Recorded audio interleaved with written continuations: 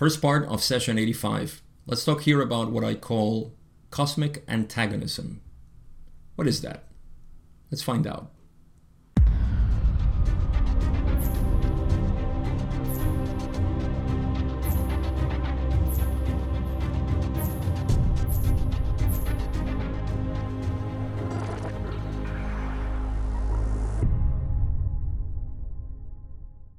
This session has completely new material and we're going to get into that. It's a very easy session actually, so I will definitely cover it in two parts. And we're going to start with this new conversation, which kind of derives from the initiation of this session, as you will see, but it goes into conversation about the fifth density negative entity that was, let's just call it, trying to balance the work that they were doing here in the channeling of the raw contact. So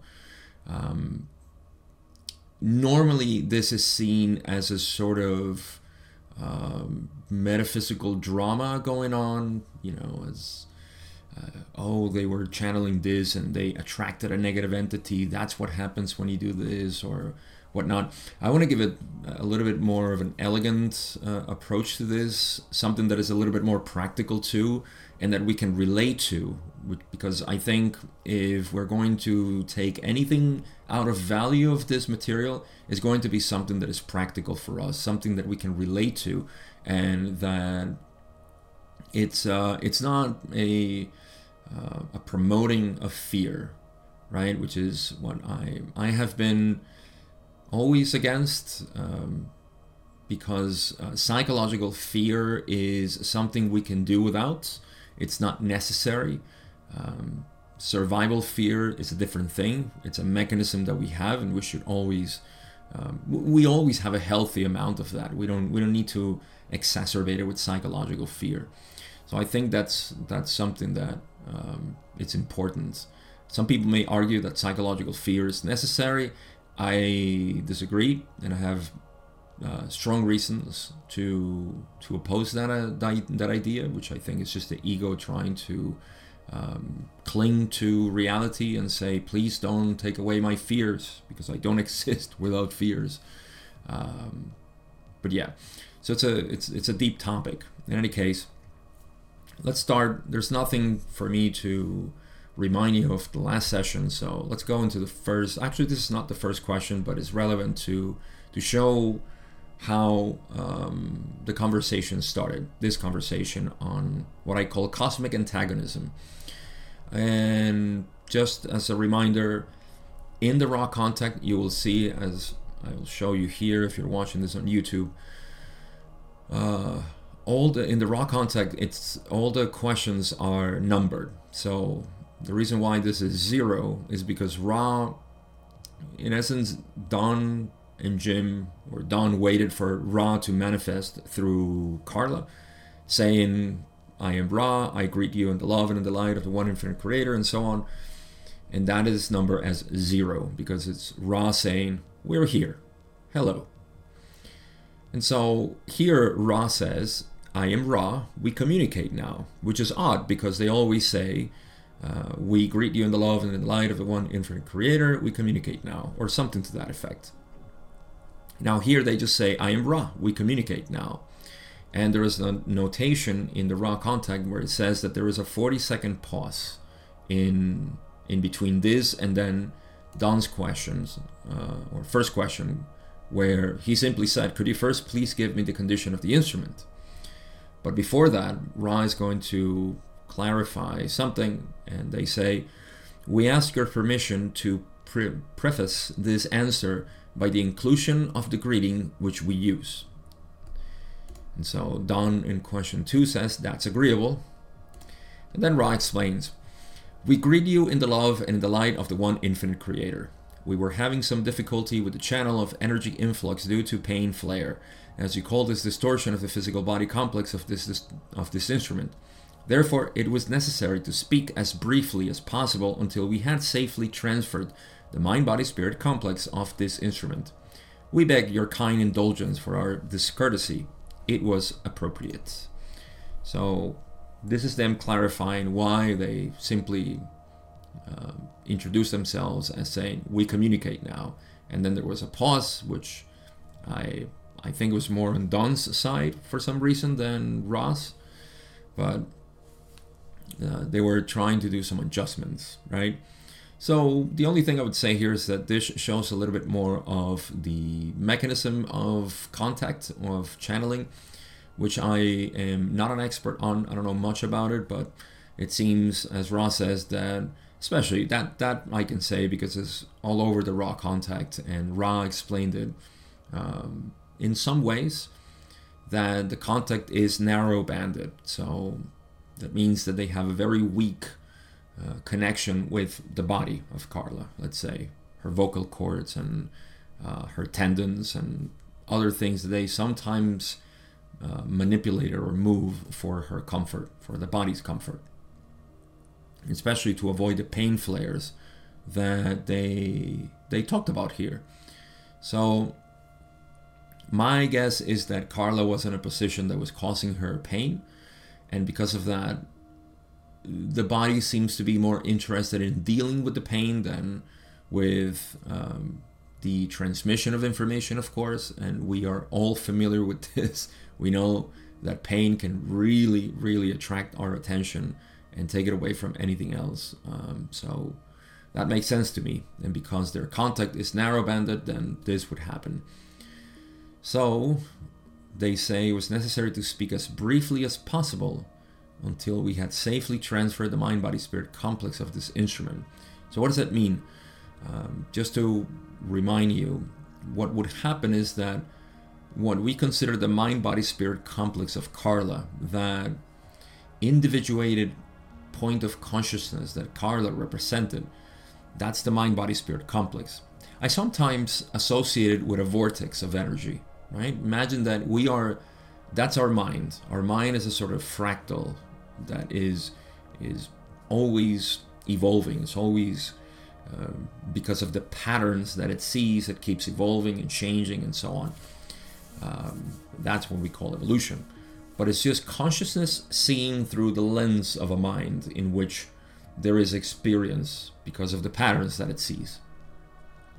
And that goes into energy centers and all of that. But I don't want to make it that complicated. I like to just say every mind is as a sort of vortex of mind. It's just a synthesized experience that consciousness can have. So they used to take that and rest it in sixth density with them. In other words, Carla, what we know as Carla, used to be in sixth density with them. We've talked about that in the past. So that's what they're referring here. They were making sure that she was in the place of rest before talking through the instrument. And so the rest we just see the formality, and so well educated that Ra is. We beg your kind indulgence for our discourtesy. It was appropriate. You gotta love them. Alright, what else does Ra say? They're talking about the condition of Carla or the instrument, and they say the condition of this instrument is as follows. The necessity for extreme vigilance is less due to the somewhat lessened physical complex energy deficit. The potential for distortion remains, and continued watchfulness over the ingestion of healthful foodstuff continues to be recommended. So, just to interpret this bunch of words. So, they don't need to be as careful, not that they don't need to be as careful, but the period of being so careful, when you're sick and you're being cared for, that's a lot of attention. When you're not sick, then you're still careful, or people care for you, but not as much as when you're sick. So because of she's feeling better, then that level of attention is not necessary. The potential for distortion, however, remains. If you're still vulnerable to sickness, but you're feeling better, then you're still vulnerable. Making an analogy here to the physical condition of Carla. And also the continued watchfulness of her diet, in essence. is recommended, because that is, of course, part of health. Okay, what else do they say? They say, although the instrument is experiencing more than the, shall we say, normal for this mind-body-spirit complex distortion towards pain at this space-time nexus, the basic condition is less distorted.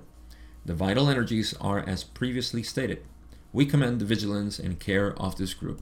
So in essence, her body was recovering. It was still vulnerable.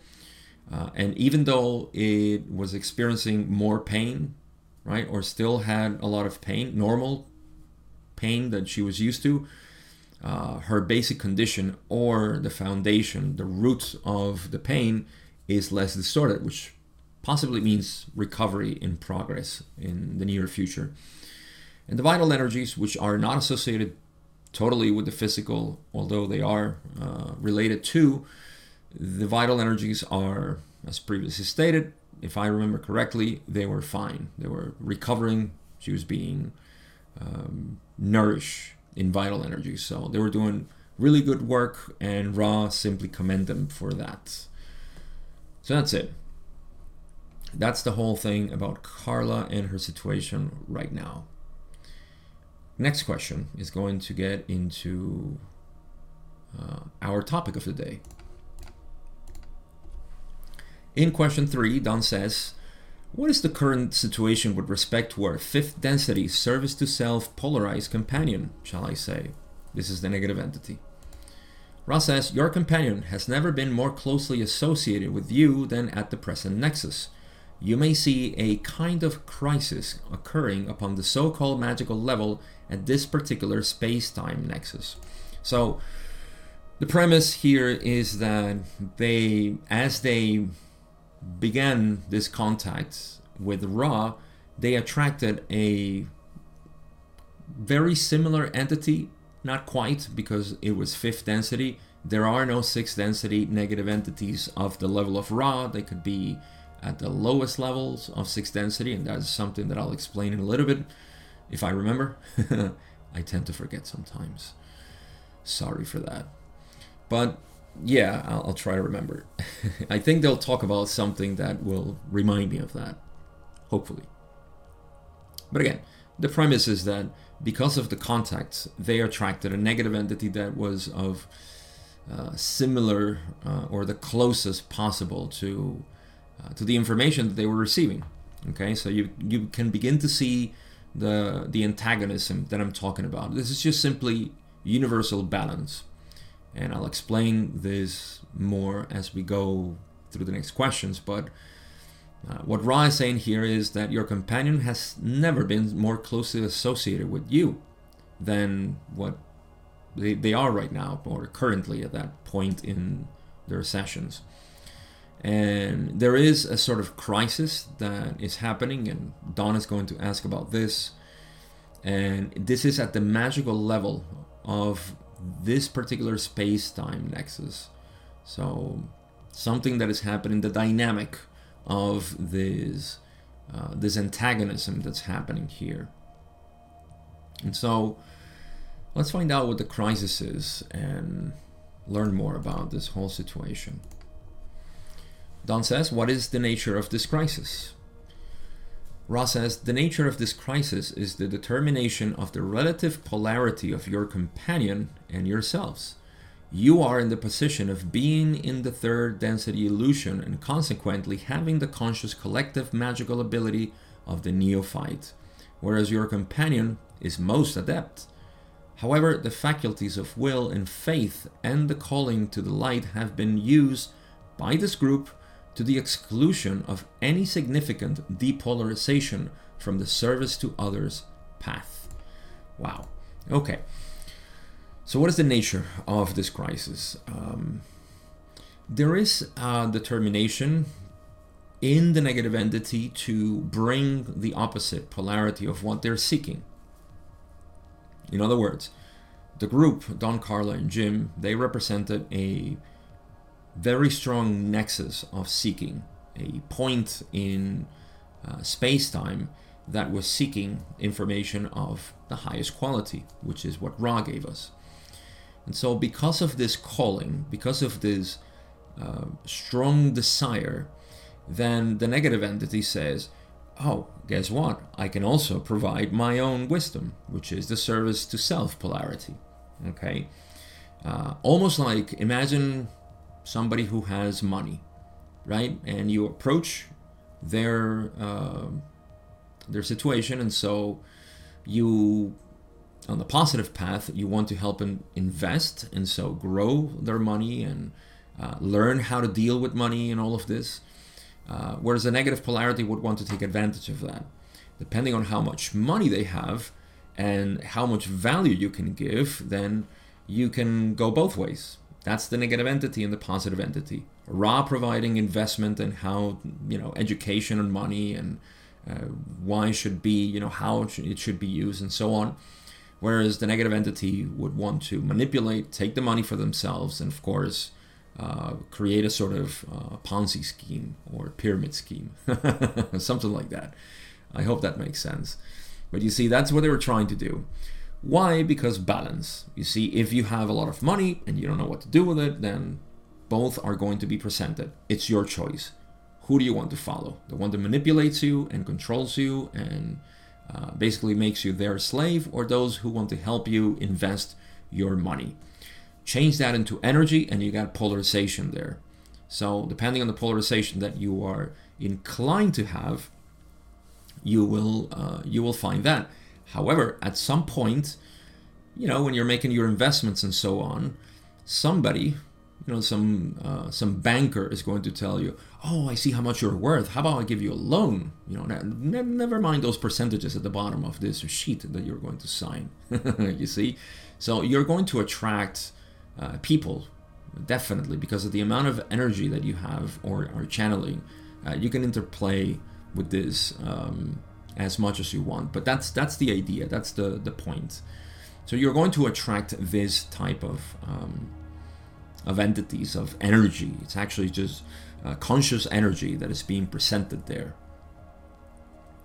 Now, the thing is that Ra is explaining that, however, because of the will and faith and the calling of the light that has been used by the group, that to the exclusion of any significant depolarization from the service to others path,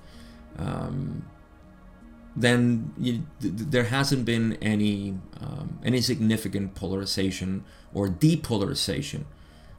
That's the thing. You see, their investment has not been tainted by, let's say, negative investments. I can't think of the term right now, but you're not using your money for greed and that type of behavior, which is the negative side. You see, so that's something that simply happens. The amount of light or energy that you want to work with, it's going to attract its opposite, because it needs to be a balance. You can't just decide one thing and go straight and have no resistance. You need to find resistance. And I'll talk about this more in a current experience that I'm having with my own path and my own work. But what else does Ra say? They say, if your companion can possibly depolarize this group, it must do so, and that quickly. For in this unsuccessful attempt at exploring the wisdom of separation, it is encountering some depolarization. This shall continue. Therefore, the efforts of your companion are pronounced at this space-time and time-space nexus. So let me continue with my analogy of the banker, or the shark. What do they call it? Money sharks or lending sharks, shark lenders, something like that.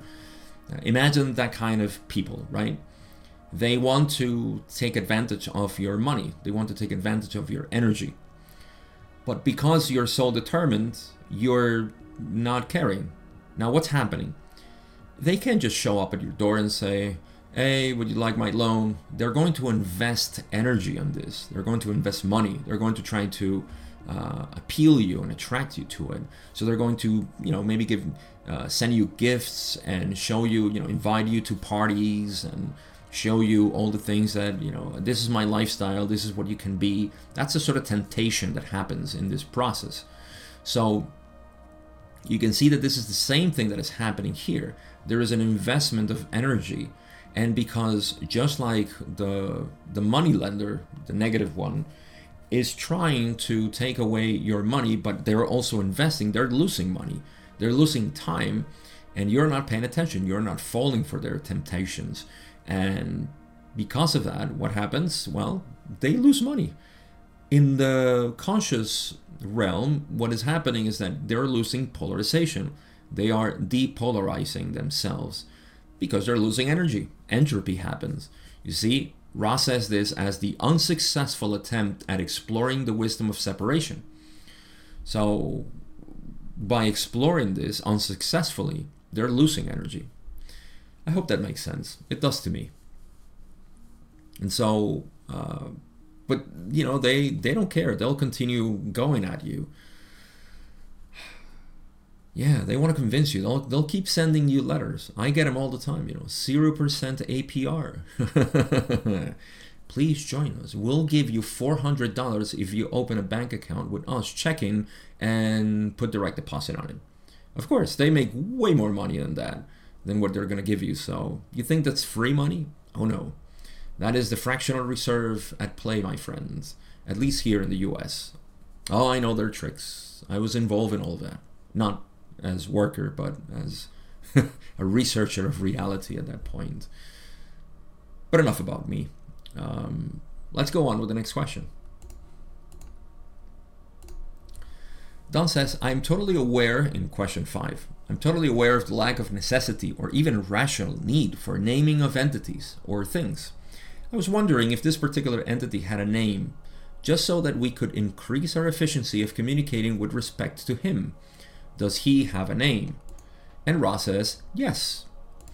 Now, Don, before asking, is very clever and says, would it be magically bad for us to know that name, or would it make no difference?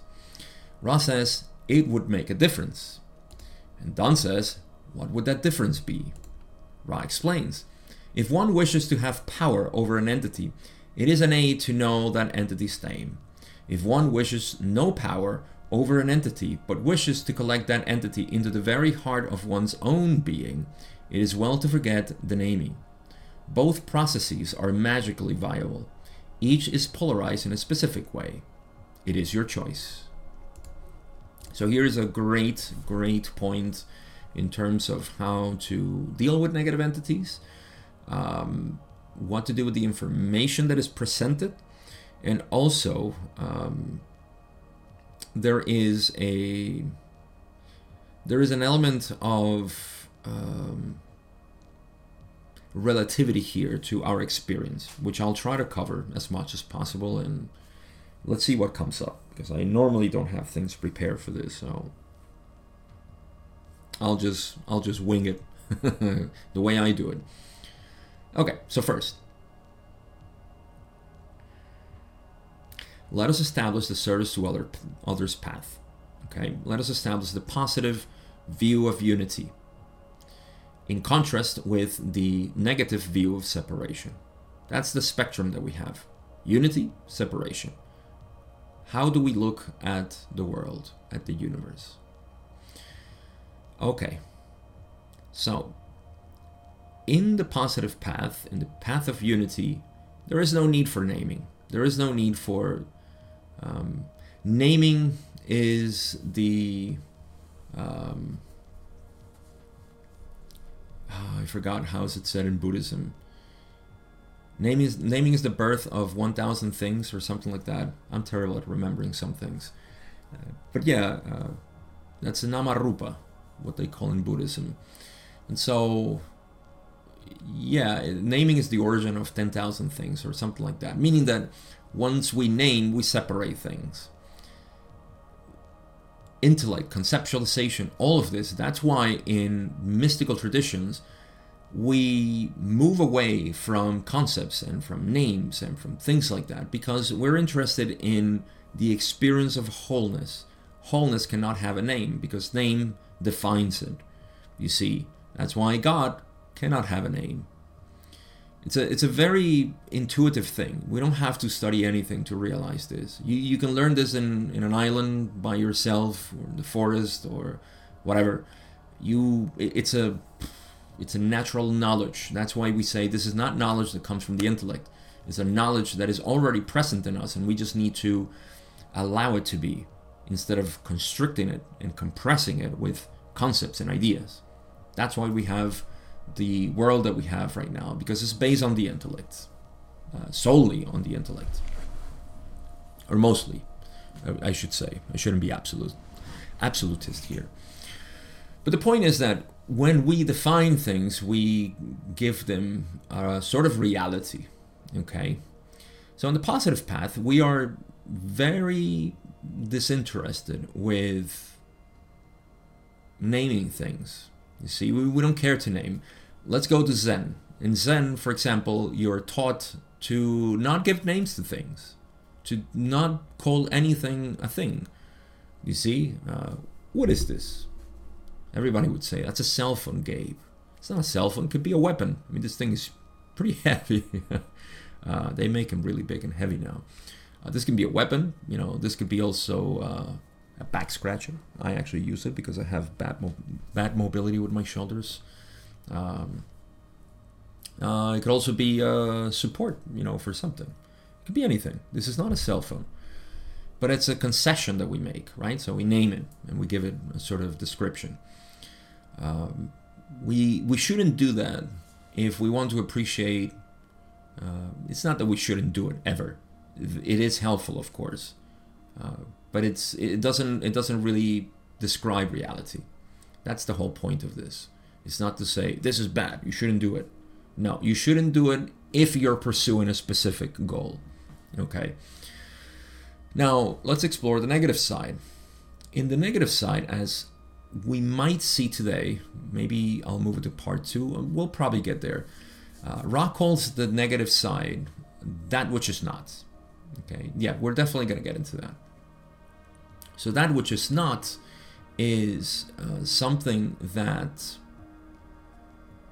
is potentiated by the illusion of separation. What is that? Well, me as an entity. In the positive side, I dissolve myself into this very vibrant recognition of my being, knowing that what I am is essentially the basis of everything else. What makes me at my core is what makes everything at their core. So we both share with the rest of the universe the same core. That is the one infinite creator. And so that allows me to say I am actually not this that I think I am. This illusion of separation has no hold over me, or it stops having a hold, and it's gradually dissolved over time as I traverse this mystical path. But on the other side, we're talking about the negatives, those who potentiate that which is not a separation, definition, entity. That's why I don't like talking about entities. Even Ra to me is not an entity, it's a resource of consciousness. That's it, and they will agree with this. They don't like to be called anything. They use Ra because that's what Akhenaten or somebody else called him in Egypt, and it's irrelevant. Names are no problem. In fact, Ra at some point already said in one of our previous sessions, you have a penchant for naming things. Why do you want to do this? This was when Dawn asked about Ra's teachers. Who were Ra's teachers? And Ra said, they have dissolved already. They're nothing. They're everything. They're the one creator. They don't exist anymore. Why do you want to name them? No name for you. So this is the sign mark, of course, of a positive teacher. As you can see, Ra doesn't want to potentiate this. So, but Ra, being as thorough as they are, they explain why. They say, if one wishes to have power over an entity, it is an aid to know that entity's name. See, so why? Because you are giving them more reality to it. So it works both ways. If you give it reality, you can manipulate it, or you can be manipulated by it. So it cuts both ways. Now, Ra says, if one wishes no power over an entity, but wishes to collect that entity into the very heart of one's being, it is well to forget the naming. Makes sense, right? If you, even with humans, you can see this, right? Even with humans, you will see this necessity for naming and saying, you are this, you are that, you are all these things. Take away all their labels, all the labels that you may have of somebody, and you will be presented with the wholeness of being of that person at that moment, at that time. It's just beautiful, you see? So forget the naming, not just the name as Gabriel, John, Sandra, whatever, but the labels, what we label people as. Ra says each is polarized in a specific way, right? So forget the labeling, forget the naming, positive sign. Name, label, judge, and all of that, negative sign. It is helpful in both ways, as Ra says. But it is our choice, of course. So this is important. Another thing that I would add to this is that in our usual language, we like to describe things, right? And this I find a lot in metaphysics. People who suddenly in visions get a name of somebody and, oh, you know, I have this entity now following me and telling me good things about my life and all of this and so on. Well, that's great. At some points I see that there's a sort of worship to this name, and I begin to say, isn't that interesting? Why is this entity mentioning its name so much and wanting to be worshipped? You could probably say the same thing about Ra, but Ra never asked for worshipping, or actually they said the opposite. But yeah, you can see that in the type of contact. Thus the contact emphasizes their name and says, oh, you know, use my name and everything and call my name and all these things. I think that's a sign that there is something going on. There's something fishy going on there.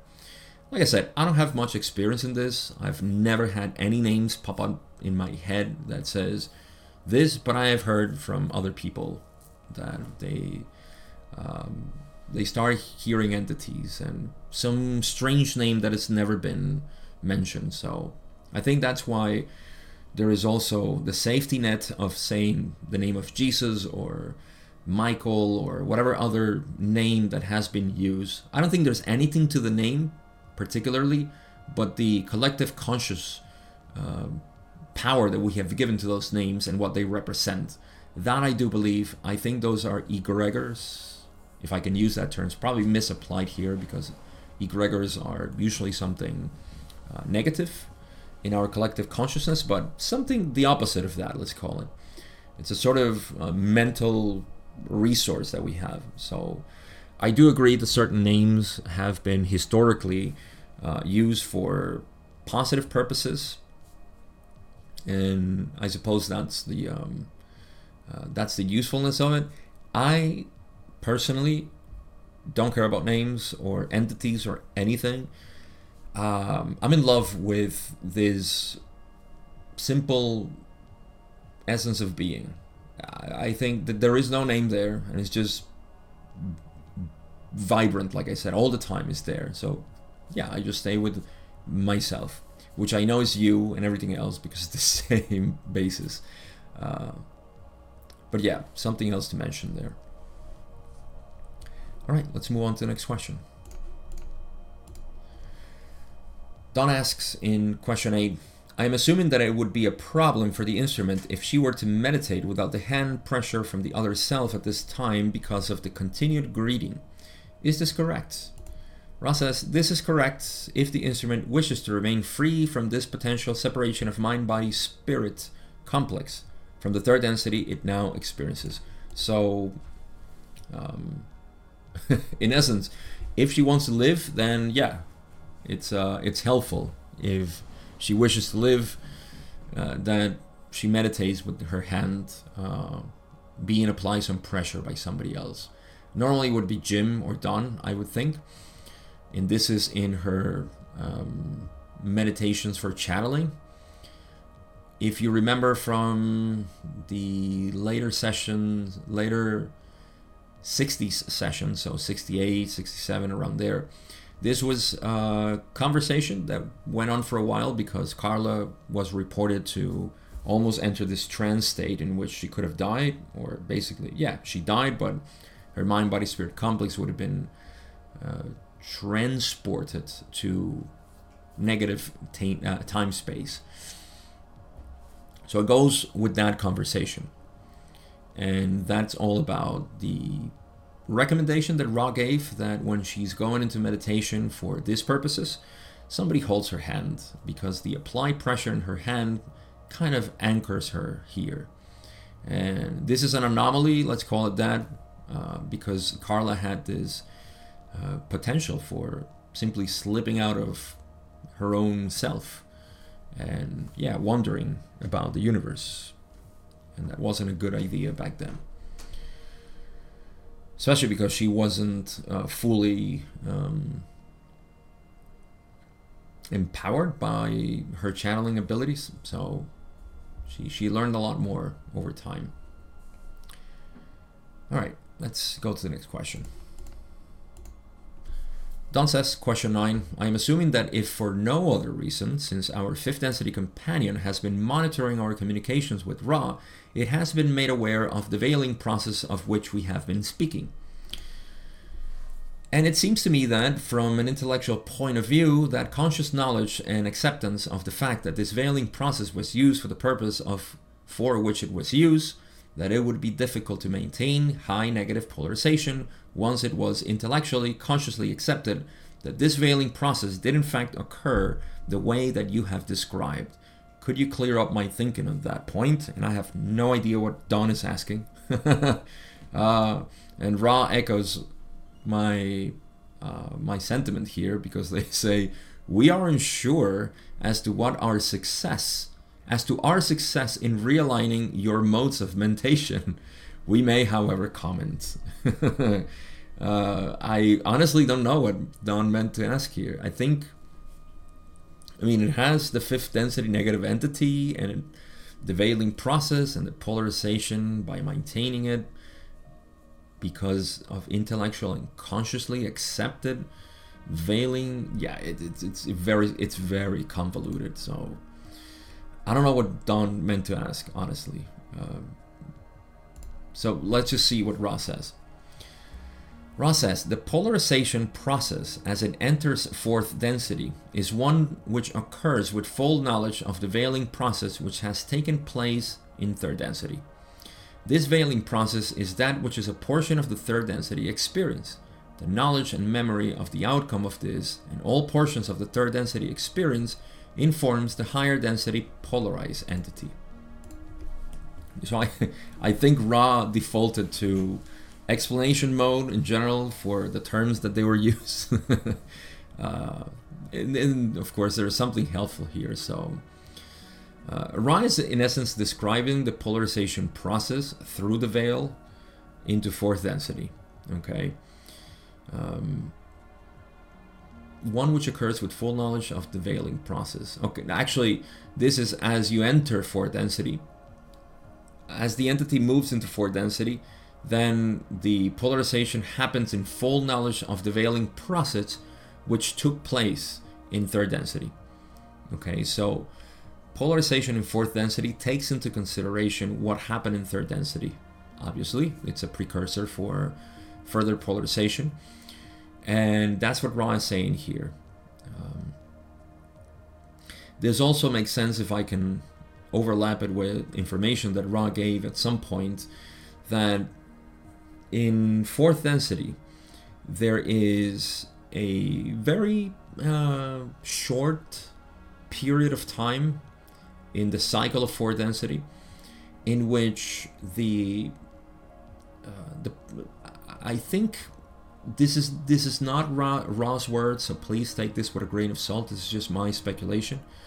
I believe that independent of the percentage, 51%, 71%, 85% of service to others, this short period of time is to increase that polarization. The choice that was made in 4th density, it needs to be intensified to a certain degree, 90-something%. I believe Ra gives that number in 4th density, which is the prerequisite for 5th density.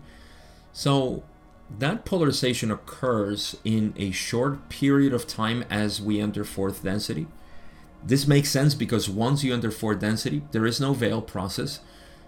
And so you're able to see everything as it is.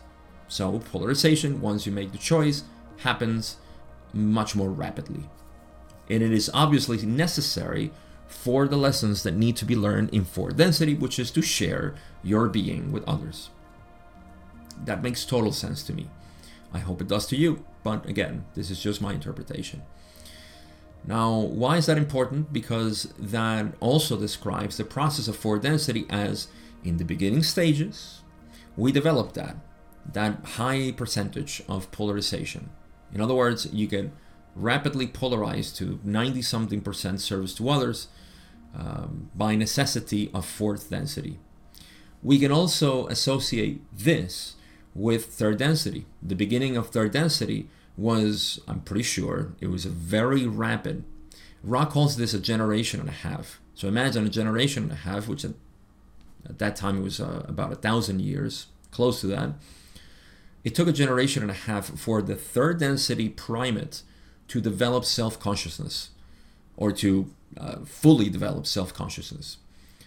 This is really interesting because scientific research has shown, and this I heard from Gary Weber, somebody who I kind of admire a lot in his non-dual approach of reality without any philosophy or anything, just his own experience. And he talks about how the primates, we developed this default mode network, which is the self-consciousness, the ability to think about yourself, 75,000 years. Clicks perfectly with Ra, and I'm pretty sure he has no knowledge of the law of one. There's also another thing, if I can get away with this at this point.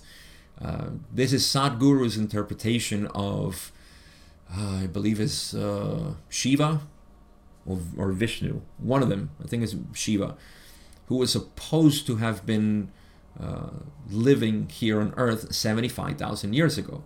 Now, I don't believe an entity like Vishnu or Shiva actually lived here as a sort of god. I think that's a mythological representation of 75,000 years ago of the birth of the primate that developed self-consciousness. So these things click in my mind because they're just so obvious to me. But anyhow, that's the process of fourth density. What else did they say? This veiling process is that which is a portion of the third density experience. Okay, we know that. Thank you, Ra. The knowledge and memory of the outcome of this and all portions of the third density experience informs the higher density polarized entity, fourth density entity. So, okay, the knowledge and memory of the outcome of this experience in third density, like I said, informs the fourth density entity. Great. What else do they say? They say, it, however, does not influence the choice which has been made and which is the basis for further work past third density in polarization. Those which have chosen the service to others path have simply used the veiling process in order to potentiate that which is not. Big mistake here, I'll correct it. This is an entirely acceptable method of self-knowledge of and by the Creator. So this was all a premise to explain that those on the service to self path, this was a mistake that they made, and it carried over for like 3 or 4 more questions until it was corrected. And thanks to Don being quite perceptive, although it was pretty obvious that it was a mistake on the part of Ra, because they're saying that the service to others path is the one that potentiates that which is not. That is false. It's the service to self path that does this. So just a little mistake there. But it's going to carry over to the next question, so please keep that in mind, and I'll point it out. So what is Ra saying?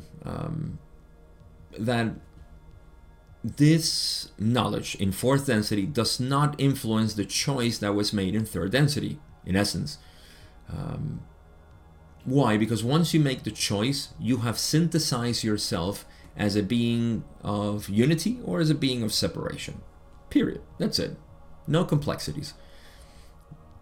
As you move forward in the experience of the cosmic play, this lila that the Hindus talk, this theatrical play is enhanced by the hero and the villain, the positive and the negative. So once you move on to the higher densities, then of course that choice which you made here is further explored. Now again, if we correct Ra's words here, they're talking about the service to self path that potentiates that which is not. Okay, so because the next questions are going to continue to have this error, I'm going to just point out that it's the service to self path, the negative side. This is an entirely acceptable method of self-knowledge of and by the creator. It is completely acceptable to for the creator to know itself as separate. I think it's fantastic. I think it's necessary for us to have a very vivid experience in the whole octave, well, up to 6th density. Maybe before I forget, I'll talk about this here. So since we're talking about the negative path and the service to self, which is the negative entity, let's describe the process. They go to 4th density. Somebody who has a very strong ego, right? And I'm talking about conscious ego, not the ego that causes you all this trouble and problems, because that's just a sign, that's an alarm in your mind saying, please, this is not who you are. You're not this ego. This is what is not. Is that which is not. What Ra says. Makes sense, right? Is your body and your mind telling you, you're not this. Relax. You are everything. Right? That's why all channelings that are positive will tell you things on this side, and the negative ones will tell you the same, but they'll put a seed of doubt and fear in you.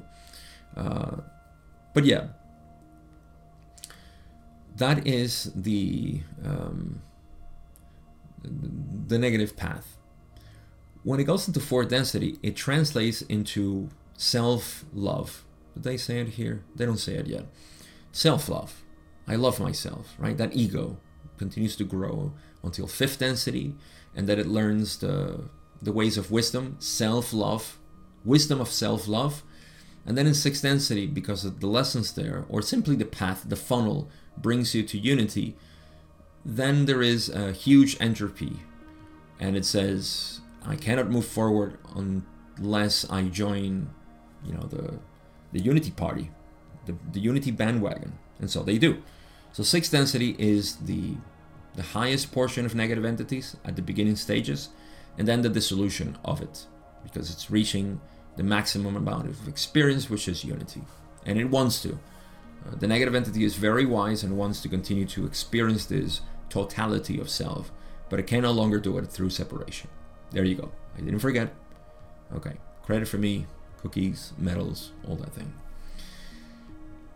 All right, let's move on to the next question. Don says in question 10, you just stated that those who are on the service to others path use the veiling process to potentiate that which is not.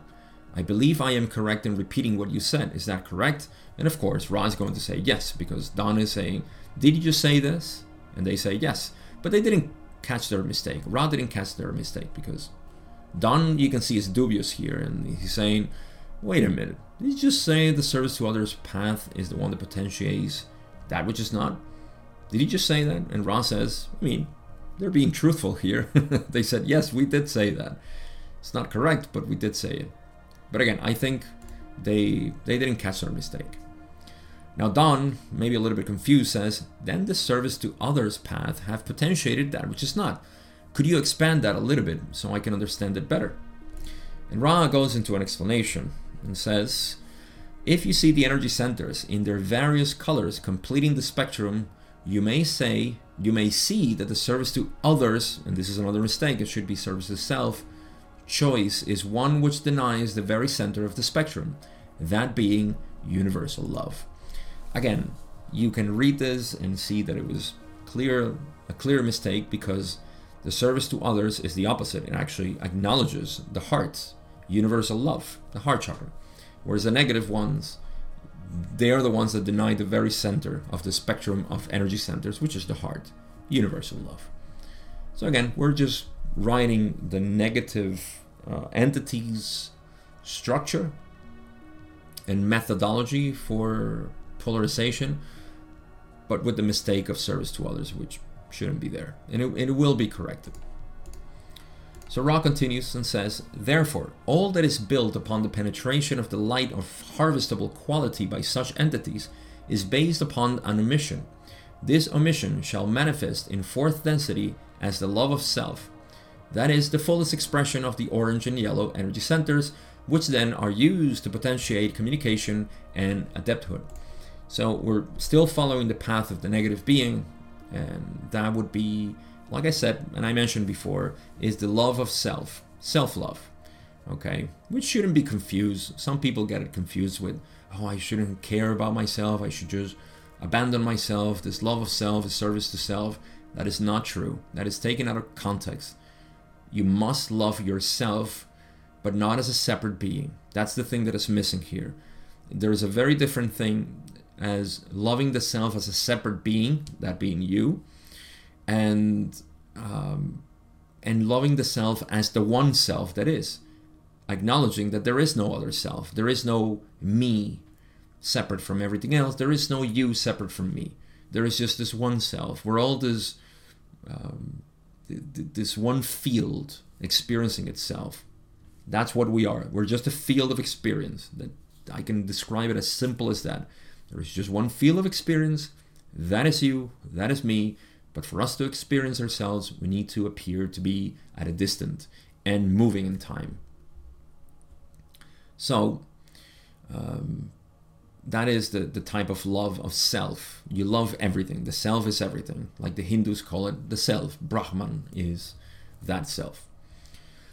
Okay, so all that is built upon the penetration of light, of the light of harvestable quality, so moving to fourth density, is based on an omission.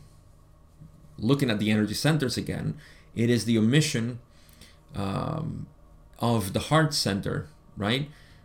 But it's a full expression of the orange and yellow ray energy center. Why? Because they are the ones that create the illusion of separation. So they're there to create this beautiful illusion of dealing with each other, of, it's like in your imagination, there is an energy center, or two energy centers, if you can call them that creates the division between you, or the point of view in which you're imagining things, and that which you are imagining. That's a necessary structure for us to have an experience in our imagination. The same thing is happening here. However, in the negative path, that view, that perspective, that mechanism is potentiated to the point that it creates the illusion, very strong illusion, of actually being a separate being. And that is used, which is really the metaphysical magic that happens here, that is used to potentiate communication, throat chakra, and adepthood, indigo ray. You see, the omission is the heart energy center. So, in essence, the negative entity uses everything at its disposal, rejecting universal love and using only wisdom and sacredness, or this intelligent energy, I should say, which is sacred, of course, from our point of view, not for them. Okay, so they continue saying, when fifth density refinement has been achieved, that which is not is carried further. This is fourth density into fifth density. The wisdom density being explored by entities which have no compassion, no universal love. The experience that they experience that which they wish by free choice, being of the earnest opinion that green ray energy is folly. So again, once they move into fourth density, right, there is the potentiation of this, right? That's the refinement of self-love. And once that is achieved, is move into fifth density. And in fifth density, they explore, without compassion and no universal love, experiences of their free choice in the opinion that green energy is folly. So all that love and all the compassion, all that unity is a problem. We need not have that, is what they say. And so they work towards divining that, disintegrating that, which kind of makes sense, you know, from their point of view. Just like we believe that separation is it's an illusion and should be dissolved in our minds for us to experience the fullness of the Creator, so they do. But they're limited, of course. They're limited because you cannot experience the maximum amount of bliss and love of self if you don't include everything else. So that makes sense to me. I think finally, in this answer, they say, that which is not may be seen as a self-imposed darkness in which harmony is turned into an eternal disharmony. However, that which is not cannot endure throughout the octave of third density. That's another mistake, I believe. And as darkness eventually calls the light, so does that which is not eventually call that which is. Okay, so little confusing, all of this. And yeah, let's get to this final part. Okay, so that which is not, the negative, the separation of self, may be seen as a self-imposed darkness. Okay, I just cloud myself of what is true and clear. I create this darkness around me, in which harmony is turned into an eternal disharmony. See, harmony makes sense with everything. It's one with everything. Harmony is simply, you know, that state of flow, you know, effortless flow. Whereas disharmony is just the one that wants to continue to separate things, to break them apart. You experience disharmony when something does not fit the current experience. So, for example, you hear a melody and it's harmonious, everything is flowing perfectly, but you introduce an element or an instrument that starts to play in disharmony. It seems separate from the harmony of the rest of the instruments. So that's the kind of thing that we're seeing here. Now, Ra explains that which I already explained, which is the sixth density, and that's where the mistake is, I think, there. But they're explaining that which is not cannot endure throughout the octave of third density. I think that's a mistake. It should be the whole octave of all the creation, not third density. But they did say third density, and I don't think this is corrected at any point. Let me make sure. Whoops, where are you? Here, no. Where am I? I usually have this. All right. This is question 11. Yep, the note says that though unknown, there is the potential that octave of third density is an uncorrected error. So I won't read the rest. I'll read it. This is the note in the Ra contact. They say, while each density could be considered its own octave, the journey of polarity is not confined to the boundaries of third density alone, but transpires in the larger octave of densities, or 7 densities, beginning in third and concluding in early sixth. So I agree with this note, especially by knowing that Ra was making a mistake, saying service to others instead of service to self. I believe that they also made the mistake of saying third density, but this should be the whole octave. That makes sense to me. So let us assume that Ra says that which is not can endure throughout the octave, and as darkness eventually calls the light, so does that which is not eventually call that which is. Just like darkness calls the light, separation calls unity eventually. That is sixth density. So okay, I will cover, I think, one more question. Let me see. 2 more, because here's where we're going to correct the error, and I want to leave you with that at least. Question 12, Don says, I believe that there were salient errors in the communication we just completed because of transmission difficulties. Are you aware of these errors? Ra says, we are unaware of errors, although this instrument is experiencing flares of pain, as you call this distortion. We welcome and encourage your perceptions in correcting any errors in transmission. So here's where, unfortunately, Don didn't pick up on the last very possible mistake, which was octave of third in density. But what we're going to correct is the service to others. So here it is, question 13. Don says, I think simply that the statement was made that we were speaking of the service to others path. Would you check that, please? And Ra says, may we ask that you be apprised of our intention to have spoken of the service to self path as the path of that which is not.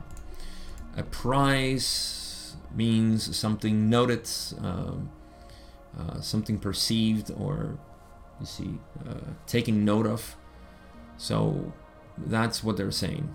Yes, sorry, we meant service to self path. There it is.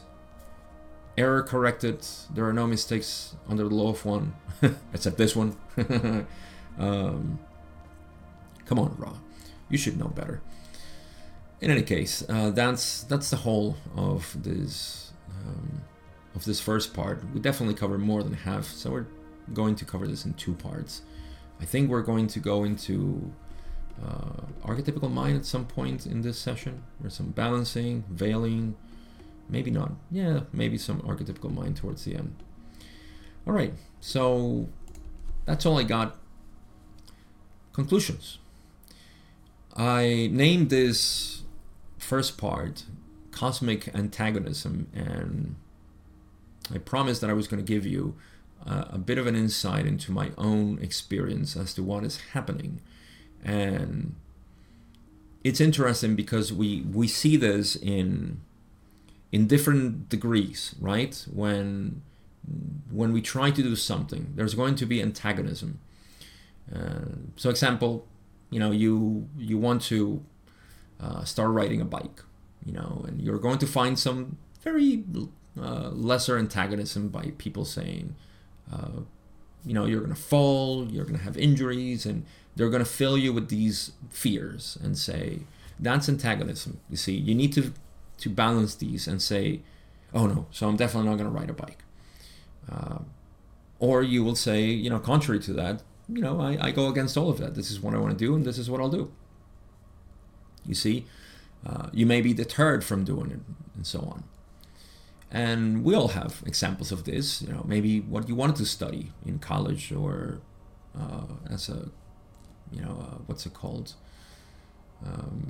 When it's not a career in college, but just something that you wanted to study. And spirituality is another one. You start getting into all these metaphysical concepts and spiritual path and whatnot, and people are going to look at you and say, that's antagonism. It's a way to balance things, is to test, to see what do you want to do? Do you really want to take this path? And in my current experience, since I've seen some antagonism, of course, in talking about the law of one, and I thought actually, naive of me, I thought that most of the antagonism was going to come from the law of one metaphysical heavy side. Now, funny enough, this hasn't happened in my English audience, but in the Spanish audience, I started developing this antagonist, which is not within the law of one, but when I started talking about non-duality. And I believe this is just my very poor educated guess, but because in the Spanish community, in the Spanish culture, there is very little talk about what Buddhism, Taoism, all of this is foreign to us, like totally foreign. And there is not much of an appreciation or understanding. Now, bear in mind that it's not about being foreign in the sense of being from another place. Not only that, but it also contains so many contradictory elements of what we are used to in the Western world. And again, I may be wrong in saying this, but it is my discernment so far that there is a lot more knowledge in English in these topics than there is in Spanish. There is very little people talking about non-duality in terms of the mystical path. What we have had, which also happened in the English, let's say, culture, was an extrapolation of the teachings in non-duality for occultism, for other practices, which simply take what they want from non-duality and start, a lot of metaphysics, you see.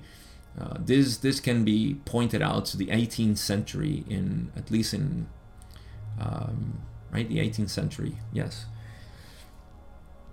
With a lot of this Madame Blavatsky and others who have come here, and they wanted to express, yes, part of this knowledge, but it was magical. It was something interesting. So in any case, I feel that not even this was available broadly, let's say, to the culture in Spanish countries. So there is a lot of resistance to this. Interestingly, the person who started to do this antagonism had a sort of relationship with me at some point, and it's interesting how this has been falling onto me. And at first, I have to admit that I felt very puzzled by this, and I said, "Why? why would you create this? Why would this be, the response, to what we're doing here? Like we're trying to ease people's minds into saying, yes, relax, everything's fine. I'm trying to do this in a sweet way, and so I'm presented with this." And my synthesis of all of this has been, at this point, that I need this antagonism. You see, not in the sense that, when people say, oh, if you're getting, if people are talking bad about you, you're doing something right. Yes, in a sense, that is true. But also because this is what I need. I need questions. I need doubts. I need fears. I need all of this because that's my job. My job is to alleviate these fears. I've been doing it with the Law of One and all the metaphysical and spiritual and what's going to happen to me when I die, and if I get possessed when I'm sleeping and all these things. So since I started doing this, I have been dedicated to the alleviation of fears, doubts, questions, and things that I can perceive myself. Not because I go back to a text and say, oh, hold on, let me find out what this means in the textbook. I don't use textbooks. I use my experience and what seems logical to me. If that helps, great. If it doesn't, good luck finding somebody else, because you will find somebody else that makes sense to you. So that has been my dedication. That has been my direction. And I realized that, yes, this antagonism is needed because I want to have questions. I want to have doubts in people, and so I can, not that I want to generate them, but somebody needs to generate them. So if somebody else is generating them, hooray! I have work. Thank you for seeding the doubts in my audience, in essence, and I appreciate that. So it increases my capacity of service in the direction of alleviating the things that are being presented to other people who listen to me, and I take that opportunity with honor and with duty. So whenever you're presented with antagonism, look at it as an opportunity for you to potentiate your work in the direction that you want. Like I said, I've also actually got tempted to, there's always the temptation of feeling angry and feeling a victim of this sort of approach to the work that I'm doing. But yeah, thankfully, there's always some sort of wisdom that points out to, which is more harmonious, to enter the conflict or to use the conflict as a sort of expansion of consciousness. That's what I choose to do. I don't know if it's right or wrong. It's just what my heart tells me. And I don't care. I'll continue doing what I do because that's what I love doing. So that's it. That's all I got for today. I appreciate you as always listening, watching this, depending on which platform you're at. I could actually appreciate if you can drop me a comment, a like, all those things to stimulate, massage the YouTube algorithm if you're here. And if you're on Spotify or something else, hey, come visit me on YouTube. Tell me hello. A lot of people have come by and say, hey, I've been listening to you on Spotify for like 5 months and I just wanted to drop a comment here. I appreciate that. I see them. In the description, you can find ways in which you can expand a little bit more with me, this knowledge, this mystical path of unity. Direct path is there. Instagram, you can contact me and know a little bit more about my mentorship, which I have been doing gratefully with people who are in this path. And I love doing this. I really do. And Patreon, if you want to become a supporter, because I could really use the help right now.